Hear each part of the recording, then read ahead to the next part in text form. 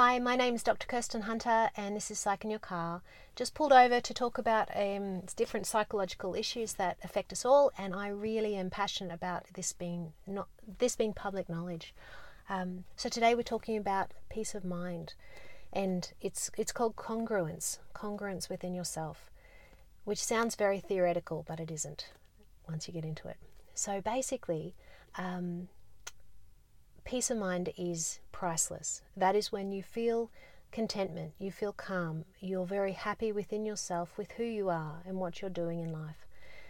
Now, what that means is that we have this ideal self, right? And that is the person that we want to be and the way that we want to live and conduct ourselves. And then we have our actual self with the truth of how we are behaving and kind of who we're showing the world to be. And if those two selves are very different, so our ideal self and our actual self are very different, then we have an incongruence.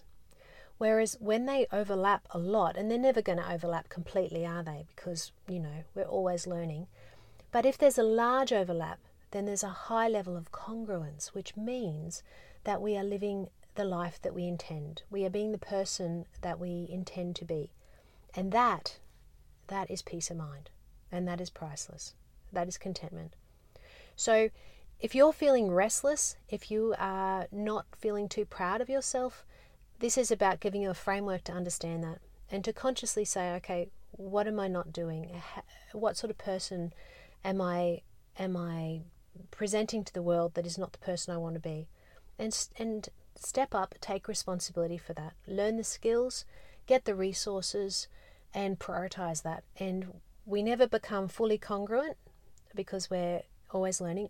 But that's okay. It's just working towards that. So what's your level of congruence? What is your level of peace with regard to who you are and how you're living? It's a really fantastic question and truly, truly priceless. I mean, we're talking about happiness here. So yeah, there you go. It's a short one, but it's incredibly important.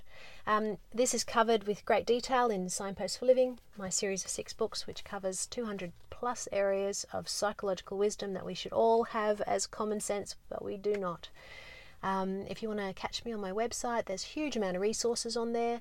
That's KirstenHunterAuthor.com, podcasts, etc., etc.